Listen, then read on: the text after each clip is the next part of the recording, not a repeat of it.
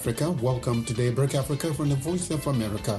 I'm James Butte in Washington. Today is Wednesday, July 27th, and here are some of the stories we are covering. At least 5 people have been killed and 50 wounded in an anti-UN protest in the DRC. Congolese government spokesman Patrick Muyaya announced the fatalities in a Twitter post Tuesday without saying who was responsible for the deaths or injuries. A Lesotho court dismisses murder charges against former Prime Minister Thomas Thabane. Mercy Corps says hate speech is spreading ahead of Kenya's election. We will have an update about Monday's constitutional referendum in Tunisia. Is South Africa headed toward its own Arab Spring?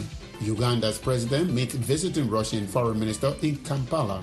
We have got our clear position as part of the African Liberation Movement. We know who is who and who is doing what and why, and we know where we stand. And Malawi civil society groups will protest tomorrow Thursday to demand an end to impunity.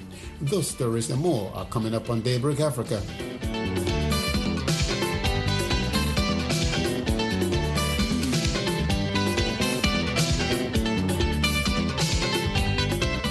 A spokesperson for the government of the Democratic Republic of Congo says at least 5 people were killed and 50 wounded during protests against a UN peacekeeping mission in the eastern city of Goma on Monday. Victoria Amunga reports from VOA's Africa News Center in Nairobi, Kenya. Congolese government spokesman Patrick Muyaya announced the fatalities in a Twitter post Tuesday without saying who was responsible for the deaths or injuries. The demonstrations began Monday when hundreds attacked and looted a UN peacekeeping warehouse in Goma, demanding the UN mission known as MONUSCO leave the country. Carrying signs and chanting anti-UN slogans, the protesters accused MONUSCO of failing to achieve peace while leaving citizens vulnerable to ongoing attacks by M23 rebels. In a Twitter post, MONUSCO condemned the protest, rejected protest accusations of causing chaos and instability, and vowed to help make progress towards stabilization and peace. Local officials have called for calm, but similar protests began Tuesday in Butembo, some 3 kilometers north of Goma, where M23 rebels recently advanced. Victoria Amunga for VOA News, Nairobi. The run-up to Kenya's August 9th election has seen an increase in hate speech aimed at influencing voters, mainly through social media. Groups such as the US-based charity Mercy Corps are running education campaigns to counteract such speech and raise awareness on misinformation and disinformation. Mohammed Yusuf reports from Nairobi. Kenya is seeing a spread of insightful comments both online and at the campaign stops ahead of the August 9th general elections. Research by the US-based humanitarian group Mercy Corps find a growing use of words that amount to hate speech and could spark violence, especially in the event of a contested election. Charles Opondu is the program manager for peace building and conflict management at Mercy Corps in Kenya. He says some speakers use code words in an effort to promote ethnic tension. The term kihe. Kihe basically means uncircumcised, an uncircumcised male. So basically terming them a child and so on, and unfit for leading. There's been the use of the term fumigation, which sort of means to target for extermination particular groups. The National Cohesion and Integration Commission, a body that promotes good relations and peaceful coexistence in Kenya, published a list of 23 words and phrases they say could spark intercommunal violence. Daniel Omondi is the head of the Global Peace Foundation Kenya office, which, like Mercy Corps, is trying to combat the rise in hate speech. When people are talking, when you go to where people, are meeting, basically, there's a lot of tough speech, tough sloganeering. But as a peace actor, I do not really want to, basically spread fear as a result of what is going on. Analysts say Nairobi, the neighboring counties of Kiambu and Nakuru, Deputy President William Ruto's home county of Uasin Gishu, and former Prime Minister Raila Odinga's home, Kisumu County, are potential hotspots for election-related violence. Ruto and Odinga are the leading candidates in the presidential contest. Political commentator Michael Agwanda says both men are partially to blame for the tension in the country. What is happening today is the competition between Honorable Raila Amolo Odinga, the former Prime Minister, and the sitting Deputy President is very, very tight. As a result, people are deviating from the original campaign slogans and philosophies and beliefs and development structures and getting to personal. And I think this is as a result of cue that they're getting from their presidential aspirants. In an effort to stamp down the tension, peace campaigners are mounting campaigns on social media and holding town halls to educate voters on how to get reliable information regarding the election. Apondo says they are trying to demonstrate ways of solving political issues besides violence. But then we're also using social media to create awareness on what are the available alternative dispute resolution mechanisms in the country, other than resorting to protest, resorting to violence, or targeting each other's supporters. They need to know that we have the political parties dispute tribunal. You can go to the courts. You can use the internal party dispute resolution mechanisms. Previous Kenyan elections have been marked by violent protests and attacks on people because of their ethnicity. In the 2007 election, a disputed presidential poll sparked attacks that killed more than 1,100 people and displaced 250,000 from their homes. Mohammed Yusuf for VOA News, Nairobi. A new Tunisian constitution that greatly expands the powers of the president easily passed a referendum on Monday, but with extremely low turnout. President Kais Saied ousted the parliament last year and moved to rule by decree, while ordinary Tunisians worried mostly about the country's looming economic crisis rather than a political crisis. Opposition parties boycotted the referendum, saying it upends the democracy Tunisians fought for in the 2011 revolution. Reporter Lisa Bryant in Tunis tells Carol Van Dam that many people did not take part in the vote for several reasons. Ordinary Tunisians were saying, listen, this is kind of an insult to all the democratic achievements that we fought for. These are the opposition Tunisians, of course. Others, it was, summertime. Some people were on vacation. Some people honestly just didn't care.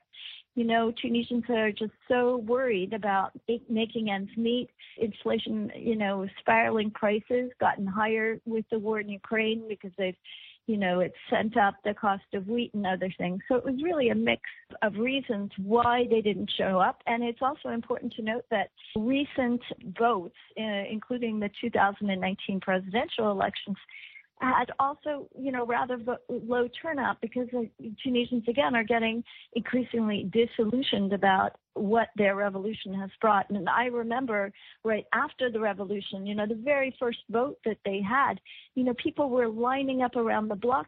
They were so excited to participate in this democratic experiment. And right now, the feeling has really soured. And now President Saied ousted Parliament last year and moved to rule by decree. Why did most Tunisians who voted to support a constitution that gives the president such broad powers over government and the judiciary? It seems that it's kind of a disconnect. It just seems like it goes against their core wishes. There are a number of reasons. First, President Saied is not saying, hi, I'm selling this constitution that's going to dismantle democracy. No, he's saying we're going to really actually get back to the core values of the revolution. We're going to, put Tunisia's future in the hands of its people. He is talking about streamlining decision-making so that there's no longer going to be, sort of this gridlock with the parliament splintered among a lot of different parties who really just couldn't move forward. He's saying, okay, we'll have a stronger presidency. We can move forward. He's also talking about having sort of a regional council, a council of regions where it would be more regional powers.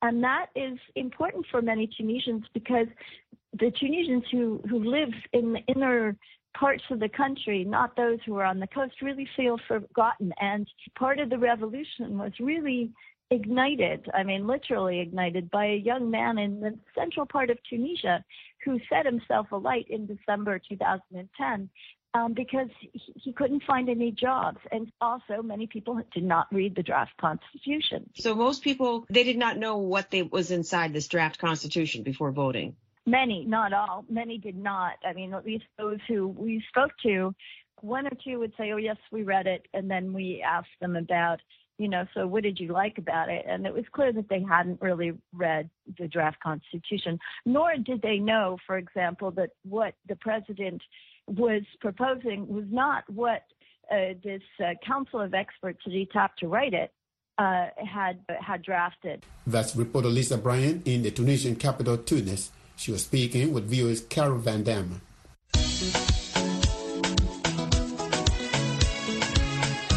You are listening to Daybreak Africa on the Voice of America. I'm James Mbote in Washington. Today is Wednesday, July 27th. Former South African President Thabo Mbeki launched a rare attack last week on the ruling African National Congress Party and President Cyril Ramaphosa. Mbeki said public discontent with the government is so high the country could be headed toward its own Arab Spring, the uprising that toppled leaders starting in 2010 and spread across parts of the Arab world. In this report from Johannesburg, Kate Bartlett asked analysts if South Africa's near-constant corruption scandals and failing state services are a powder keg waiting to go off. In his address at the funeral of an ANC stalwart, Mbeki was unequivocal in his criticism of the party to which he's dedicated his life, saying there was no national plan to address the poverty, unemployment and inequality plaguing South Africa, and warning that it could lead to violence. One of my fears, comrades, is that one of these days, we're talking about this with Comrade Mohammed, we are going to have our own version of the Arab Spring. Independent political analyst Asanda Nagosheng said she thinks Mbeki's warning is on target. I think that former President Thabo Mbeki is right in his assessment that South Africa is ripe for an Arab Spring. In fact, I would even take it further and say that South Africa has already had the preemptions or the predecessors of revolt. Nagosheng pointed to the riots that broke out after the brief jailing of former President Jacob Zuma last year as one example. She said the COVID-19 pandemic had also exacerbated poverty. We know, and it's been said for many, many years, that South Africa has the ticking time bomb of youth unemployment. And the combination of the post-COVID world. But analyst and author Ralph Matheka said he thought Mbeki's comparison went a step too far, arguing that even if the ANC lost power, it wouldn't mean the country would fall apart. The problem here is that the formulation by Mbeki then says if the ANC is not holding, then South Africa is going to an Arab Spring. What that means is that only the ANC can actually lead politically. President Cyril Ramaphosa addressed Mbeki's criticism that he had failed to create jobs in a speech over the weekend, saying, "We should challenge the claim that nothing is being done." While we all agree that our overriding objectives are to grow the economy, to create jobs, and reduce poverty and inequality, and we must remember that the problem and challenge of jobs did not start yesterday. Wendile Silobo, chief economist of the Agricultural Business Chamber of South Africa, said it's vital for government to address unemployment and poverty to prevent growing discontent. I think this should be priority to say what sectors of the economy can be a priority for creating employment, mass employment, and also making sure that we deal with the issues of inequality. But will it be a case of too little, too late? With youth unemployment at 63%, frequent blackouts and failing state services, South Africa could be primed for a repeat of last year's violence. Kate Bartlett for VOA News, Johannesburg. Russia's Foreign Minister Sergei Lavrov started a 2-day state visit to Uganda on Tuesday as part of a 4-nation Africa trip to defend against critics over its invasion of Ukraine. Western nations says Russia's war has fueled a global food and fuel crisis that is stoking severe hunger in parts of Africa. As Alima Atumani reports from Kampala, Ugandan officials have defended their special relationship with Russia. Russian Foreign Minister Sergei Lavrov told reporters Tuesday he had an intense and fruitful discussion with Ugandan President Yoweri Museveni that covered regional problems in Africa and international affairs. Lavrov, speaking through a translator, said the West has used the war in Ukraine to advance its own interests. Unfortunately, today we see lots of instincts of that colonial epoch in the policy of our Western partners, and because they demand the whole world to choose their sides, to be for them or against them. Lavrov praised Uganda and Africa for staying neutral toward Moscow in the midst of US and European pressure to condemn the Russian invasion. We highly appreciate the well-balanced and responsible position that has taken Uganda together with other African states in the light of the current events in Ukraine. Museveni said that whenever international issues come up, some people want Uganda to take a position against Russia. He maintains that he will continue making decisions based on Uganda's interests. We say, but you people, these people have been with us for the last 100 years because there seems to be a lot of ignorance in world affairs. People have very limited understanding of philosophy, of strategy, which we don't accept. For us, we have got our clear position as part of the African Liberation Movement. We know who is who and who is doing what and why, and we know where we stand. Western nations say Russia's war has sparked a global food and fuel crisis that is stoking famine in parts of Africa, something Lavrov denied. Our African friends understand that the current situation has nothing to do with the special military operation in Ukraine. And we agree that in our bilateral relations, we are going to be underpinned by this principle, and we're going to search for new areas, for new ways of cooperation in the energy and in food market. Lavrov's Africa visit is part of a tour of African countries that includes Egypt, the Republic of Congo, and Ethiopia. In an interview Tuesday with VOA's Swahili service, Uganda's Foreign Minister Okello Oryem said Uganda wants to see peace in Ukraine but will maintain good relations with Russia. He said Uganda's view is that the sides should engage in talks and find a way to resolve this matter peacefully. He said the issue of hunger in Africa should not be used to pressure Russia, but voiced approval of the UN and Turkish broker deal to allow Ukraine to export grain through its currently blocked Black Sea ports. Halima Athmani for VOA News, Kampala, Uganda. A court in Lesotho on Tuesday dismissed murder charges against former Prime Minister Thomas Thabane. He was charged last December with the murder of his estranged wife, Lepolele Thabane. She was shot to death in her car in June 2017, just a few days before Thabane was to be sworn in for his second term. Thabane subsequently married the much younger Messiah, 43, who was also charged last year with Lepolele's murder. Police say Messiah allegedly paid 8 people to kill Lepolele. The 83-year-old Thabane and his wife Messiah have both denied involvement in the killing of Lepolele. Lebohang Sahele is the Secretary General of the ruling All Basotho Convention Party. He tells me that the charges were dismissed because the prosecutor failed to produce 2 key witnesses. That is true. Both the former Prime Minister and the First Lady, the charges against them that have been withdrawn because the Crown has failed to bring forward 2 witnesses to the case. This case, will remember, it has been there for the past 5 years. The court has found that since the Crown and prosecution have failed to bring down the key witnesses, there's no need for this case to continue. All charges have been withdrawn. Who are the key witnesses that the prosecution failed to bring forward? Who are they? Now, I can't tell you the names, but these are the people who are alleged to have been named as key people after this alleged murder. So what happens now to the former Prime Minister and the former First Lady? As I'm talking to you now, both the former Prime Minister and the former First Lady are free citizens of our country. When I spoke the last time to the former First Lady, she was supposed to be running for Parliament. Is she still going to run? She has that ambition, And if she succeeds, there is nothing stops her to do that.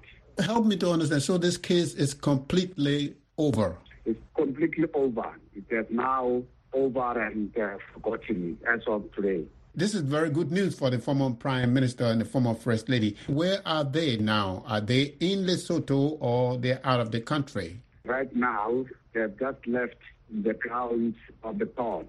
They just left the court? Yeah, they've just left the court as we speak. Did the former Prime Minister and the former First Lady, did they make any comment about this decision? No, they haven't made any comment to the press. We are out of the court just 5 minutes ago, and the charges were withdrawn against them. As I've said, they are now free citizens of our country, of the kingdom. Thank you so much. You're welcome. Lebohang Sehele is the Secretary General of the ruling All Basotho Convention Party. He was speaking with us from the Lesotho capital, Maseru. In Malawi, several civil society groups under the umbrella Action Against Impunity plan to organize nationwide demonstration tomorrow, Thursday, to pressure President Lastra Chakwera to keep his campaign promise, including removing presidential immunity. Sylvester Namiwa is the Executive Director of the Center for Democracy and Economic Development Initiatives. He tells viewers Peter Clotty that civil society organizations are committed to holding public officials accountable for their actions. We want to set a precedent that politicians do not take us for granted, because for the past 58 years of being independent, we are moving in circles, development-wise, for one simple reason, that we have allowed politicians to get away with their own promises, which they make prior to every election cycle. So we would like to remind President Lastra Chakwera of the sugar-coated promises he made prior to the court-sanctioned June 23, 2020 presidential polls. The chief among them was to trim presidential powers. That was clearly mirrored through scrapping of the presidential immunity, which protects the president that even though there is also evidence implicating him into a corruption scandal, he cannot be investigated or dragged to court. So we think if the president Lastra Chakwera is clean or he is serious about his promise that his government is going for zero tolerance on corruption, there is no reason why the president should drag his feet in fulfilling his own promise. Officials of the government have said he has to fix the problems he inherited first before he can fulfill the promises he has made. Why don't you just wait or give him time to fix the problem and then, keep his campaign promises? Why wouldn't you give him the time? We would like to remind President Lastra Chakwera that Section 12 of the Republican Constitution is very clear that he is using borrowed powers. Now, someone who has been delegated to do something does not have the luxury of telling the owners of those powers when to ask him to do something, or to, let alone have the luxury to set priorities. We are the people that borrowed him the powers he is using, therefore he's supposed to listen to us. Secondly, from his own lips, he promised the Malawians that his leadership is going to be servant leadership. Therefore, a servant does not tell a master the right time to do something, even does not have the audacity of setting priorities. So this is the very reason why we are mobilizing Malawians to go into the streets. We want to send a strong signal to our politicians that they should stop taking us for granted, that they should not be allowed to get away with their own campaign promises. Some people are suggesting that you will be putting the lives of these protesters in danger, because recently organizers of protests were arrested and there were clashes with the police as a result of that. What is going to be different about this protest? It is unfortunate that is coming from a government that is the ultimate beneficiary of protest. They are conveniently forgetting that this is the very reason why our own fathers, our own parents fought the dictatorship of Kamuzu Banda. And we adopted a constitution that gives us freedoms and rights. And one of those rights is to hold peaceful demonstration. Sylvester Namiwa is the Executive Director of the Center for Democracy and Economic Development Initiatives. He spoke with viewers Peter Clotty. And that's it for this Wednesday, July 27th edition of Daybreak Africa. We thank you for being with us this morning. For more Africa news and features, visit our website at voaafrica.com. Connect with us on all social media platforms. We are on Facebook, Twitter, and Instagram. We are also on YouTube, where you can watch our TV shows, Africa 54, Straight Talk Africa, and Red Carpet. On behalf of the Daybreak Africa crew, I'm James Botti in Washington saying, have a great day.